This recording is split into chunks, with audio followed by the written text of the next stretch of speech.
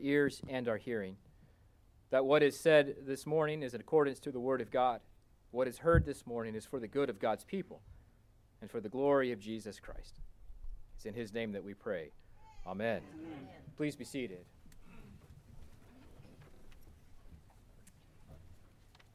A few weeks ago, as we began to prepare for this particular service and the ordination of John Bryan to the diaconate, I had a conversation with Bishop Sandy.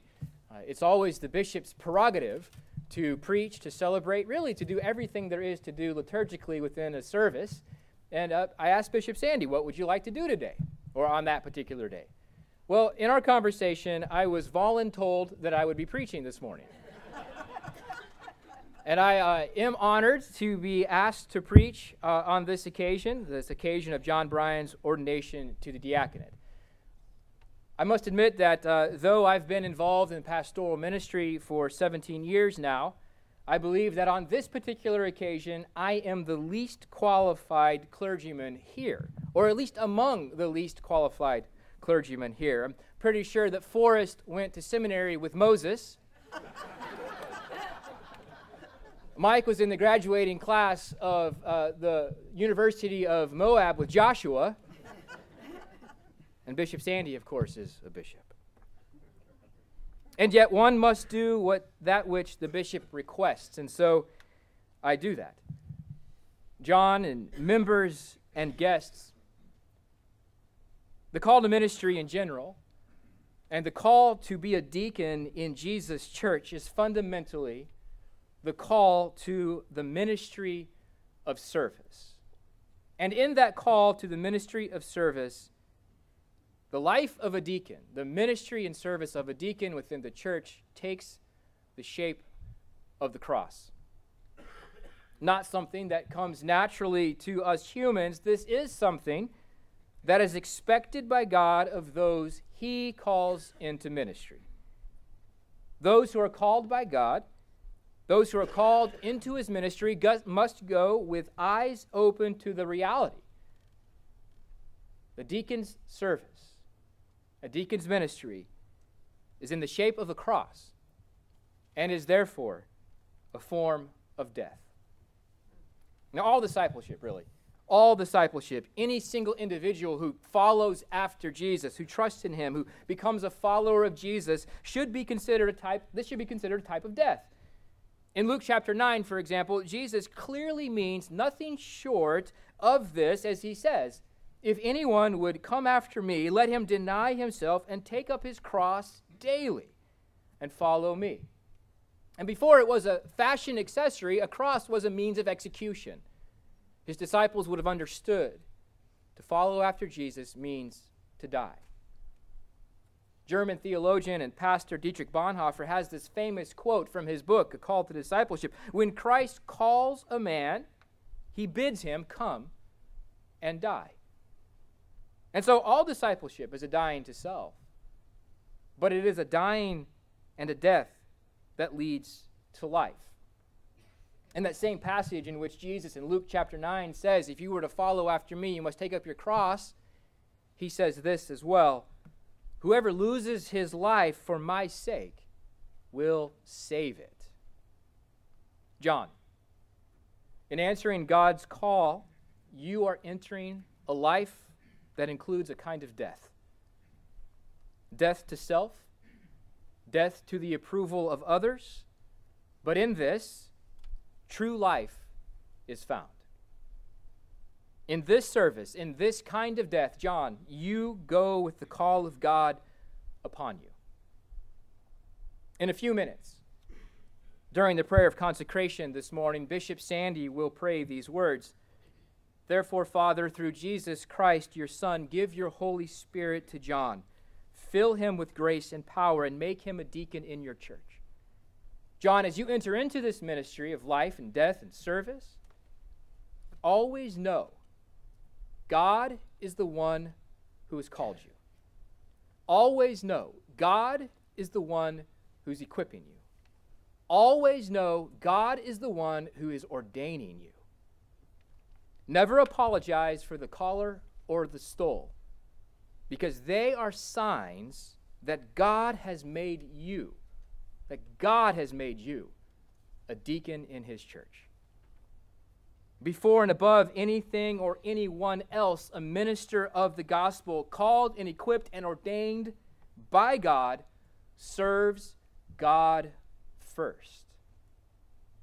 This isn't any different than that to which all Christians are called as believers in Jesus are to center their lives upon him, love him with all their heart, mind, body, and soul, and to do all things for his glory. However, I think that it is for those of us called and ordained vitally important to always keep the audience of one at the forefront of the mind, precisely because ministry is dying, and it is living, and it is cross-shaped. The service of a deacon, the service of a gospel minister, takes expression in a few ways. And for this morning, I'd like for us to focus on two of those aspects: the service of the word and the service of the sacrament. Again, in a few minutes, Bishop Sandy will charge John with these words: "You are to assist the bishop and priests in public worship and in the ministration of God's word and sacraments." Ordained ministers are to be men of the word of God, serving God and God's people through the preaching and proclaiming of God's gospel and God's kingdom. There is a kind of dying that is found in this. On the first hand, there is death to the self. Preachers must first gospel themselves before they ever gospel the people to whom they preach. Before any word is uttered in an act of worship, many words are uttered to the self. Before a sermon is ever preached to people, it is preached to the preacher. This is a death to self, as quite frankly, in the gospeling of the self, our idols are confronted. As we come before God's word, our fears, our worries, our anxieties, our self-sufficiencies are all challenged. The foundational level of preaching, this preaching to the preacher, this requires a death to the self as the word of God confronts the desire for control, the desire for comfort, and the approval of others. It confronts any notions of autonomy and self-will. These are all met by God and God's word. In responding with obedience to the call of God, one accepts his authority and the authority of his word. And this requires the ongoing seeking of humility, the surrender even, as the minister must consistently seek the Holy Spirit to transform his heart toward the humility of Jesus, that the preacher might step out of the spotlight, that Jesus might take center stage. Preaching the word, can only ever be truly and faithfully done as it points to Jesus first, the all-sufficient one. Lewis Allen puts it this way: preaching must always be an exercise in self-effacement, not self-promotion or even self-fulfillment. Why? Because the preacher is called to point to Jesus. And that is a dying to self, but it is a dying to self in which the preacher lives in Christ. And in this death and this life, the preacher willingly serves others. In the service to the word, there is another kind of death, and that is found as the preacher runs risk of rejection. Preaching the word of God does mean offering comfort, solace, and encouragement. But preaching the word of God faithfully also means challenging complacency, sin, disbelief, and cultural conformity. This means, through the word of God, saying things that are not necessarily popular and are difficult. John, if I can speak quite frankly to you, the world is full of sermons that only give back to the world and hearers what the world already wants and desires. Our world is full of enough sermons, under a stole even, that reflects more political ideology than gospel theology, that reflect and are full of a cultural defined progressivism and tolerance, and not an exposition of sin and God's grace. The world is full of sermons with get-rich schemes in the now, and certainly not enough get-rich schemes in heaven. This reflects this thought that Jesus' church will somehow grow through the preaching of feeling good or 7 steps toward a healthy whatever. One bishop a few years ago spent portion of her Easter sermon pontificating on bovine flatulence and the rise of the oceans. John, the kingdom of God, Jesus' church grows through the preaching of God's word, through the preaching of the gospel of Jesus Christ. Prosperity and cow farts will not do it. Preaching about Jesus, the incarnation of the eternal Son of God, crucified, risen, and ascended so that sinful humanity might be forgiven and come out from under the wrath of God, adopted by the Father, receive the Holy Spirit for the ongoing work of transformation that is necessary for his kingdom to grow. Amen. And you are called to that. Yes. All those ordained by God are called and entrusted with the faithful preaching of the gospel, and to faithfully preach the word of God, to faithfully keep the first charge we are given. The one called and ordained to preach must run the risk of rejection, and that is cross-shaped. Preachers run the risk of being misunderstood, misheard, and rejected due to the faithful preaching, but it is ultimately out of love for the people that it is done faithfully, because it is only through preaching God's word that God's people are brought back to Jesus. English Puritan John Flavel gives us encouragement here. We must watch while others sleep. We must fight in defense of the truths we preach, as well as study them to paleness and preach them unto faintness. But well spent, head, heart, lungs, and all. Welcome pained breasts, aching backs, and trembling legs, if we can by all but approve ourselves Christ's faithful servants, and hear that joyful voice from his mouth, well done, good and faithful servant. John, trusting in the grace of the Father, trusting in Jesus, the King of the entire universe into which you will preach, trusting in the equipping of the Holy Spirit, I echo to you Paul's words to Timothy. Do your best to present yourself to God as one approved, a worker who has no need to be ashamed, rightly handling the word of truth. A second and significant aspect of a deacon's ministry is in the sacramental service, rightly ministering the sacrament. Of course, there is in our Anglican communion a distinction made in how bishops, priests, and deacons function liturgically. All three offices are bound up in ministering the sacraments, the Lord's Supper and baptism. The minister serves between God and God's people as God works to give invisible and spiritual grace through the visible and physical signs of water, bread, and wine. This is an amazing privilege. Themselves recipients of God's amazing grace, ordained ministers are used by God, the chief actor within the sacrament, to extend his grace to others. I want for us this morning, however, to think beyond that just about how a deacon's service is sacramental in itself. Let me explain what I mean. A sacrament is a physical sign which points to a spiritual reality that is beyond itself. So, for example, as we celebrate the Lord's Supper this morning, the bread is a physical sign. It is physical bread that is baked in our homes. It points us beyond itself to the body of Jesus Christ, broken in crucifixion, yet raised by the power of the Holy Spirit and bearing its scars at the right hand of the Father. The wine, physical wine that is poured out of a bottle into a decanter.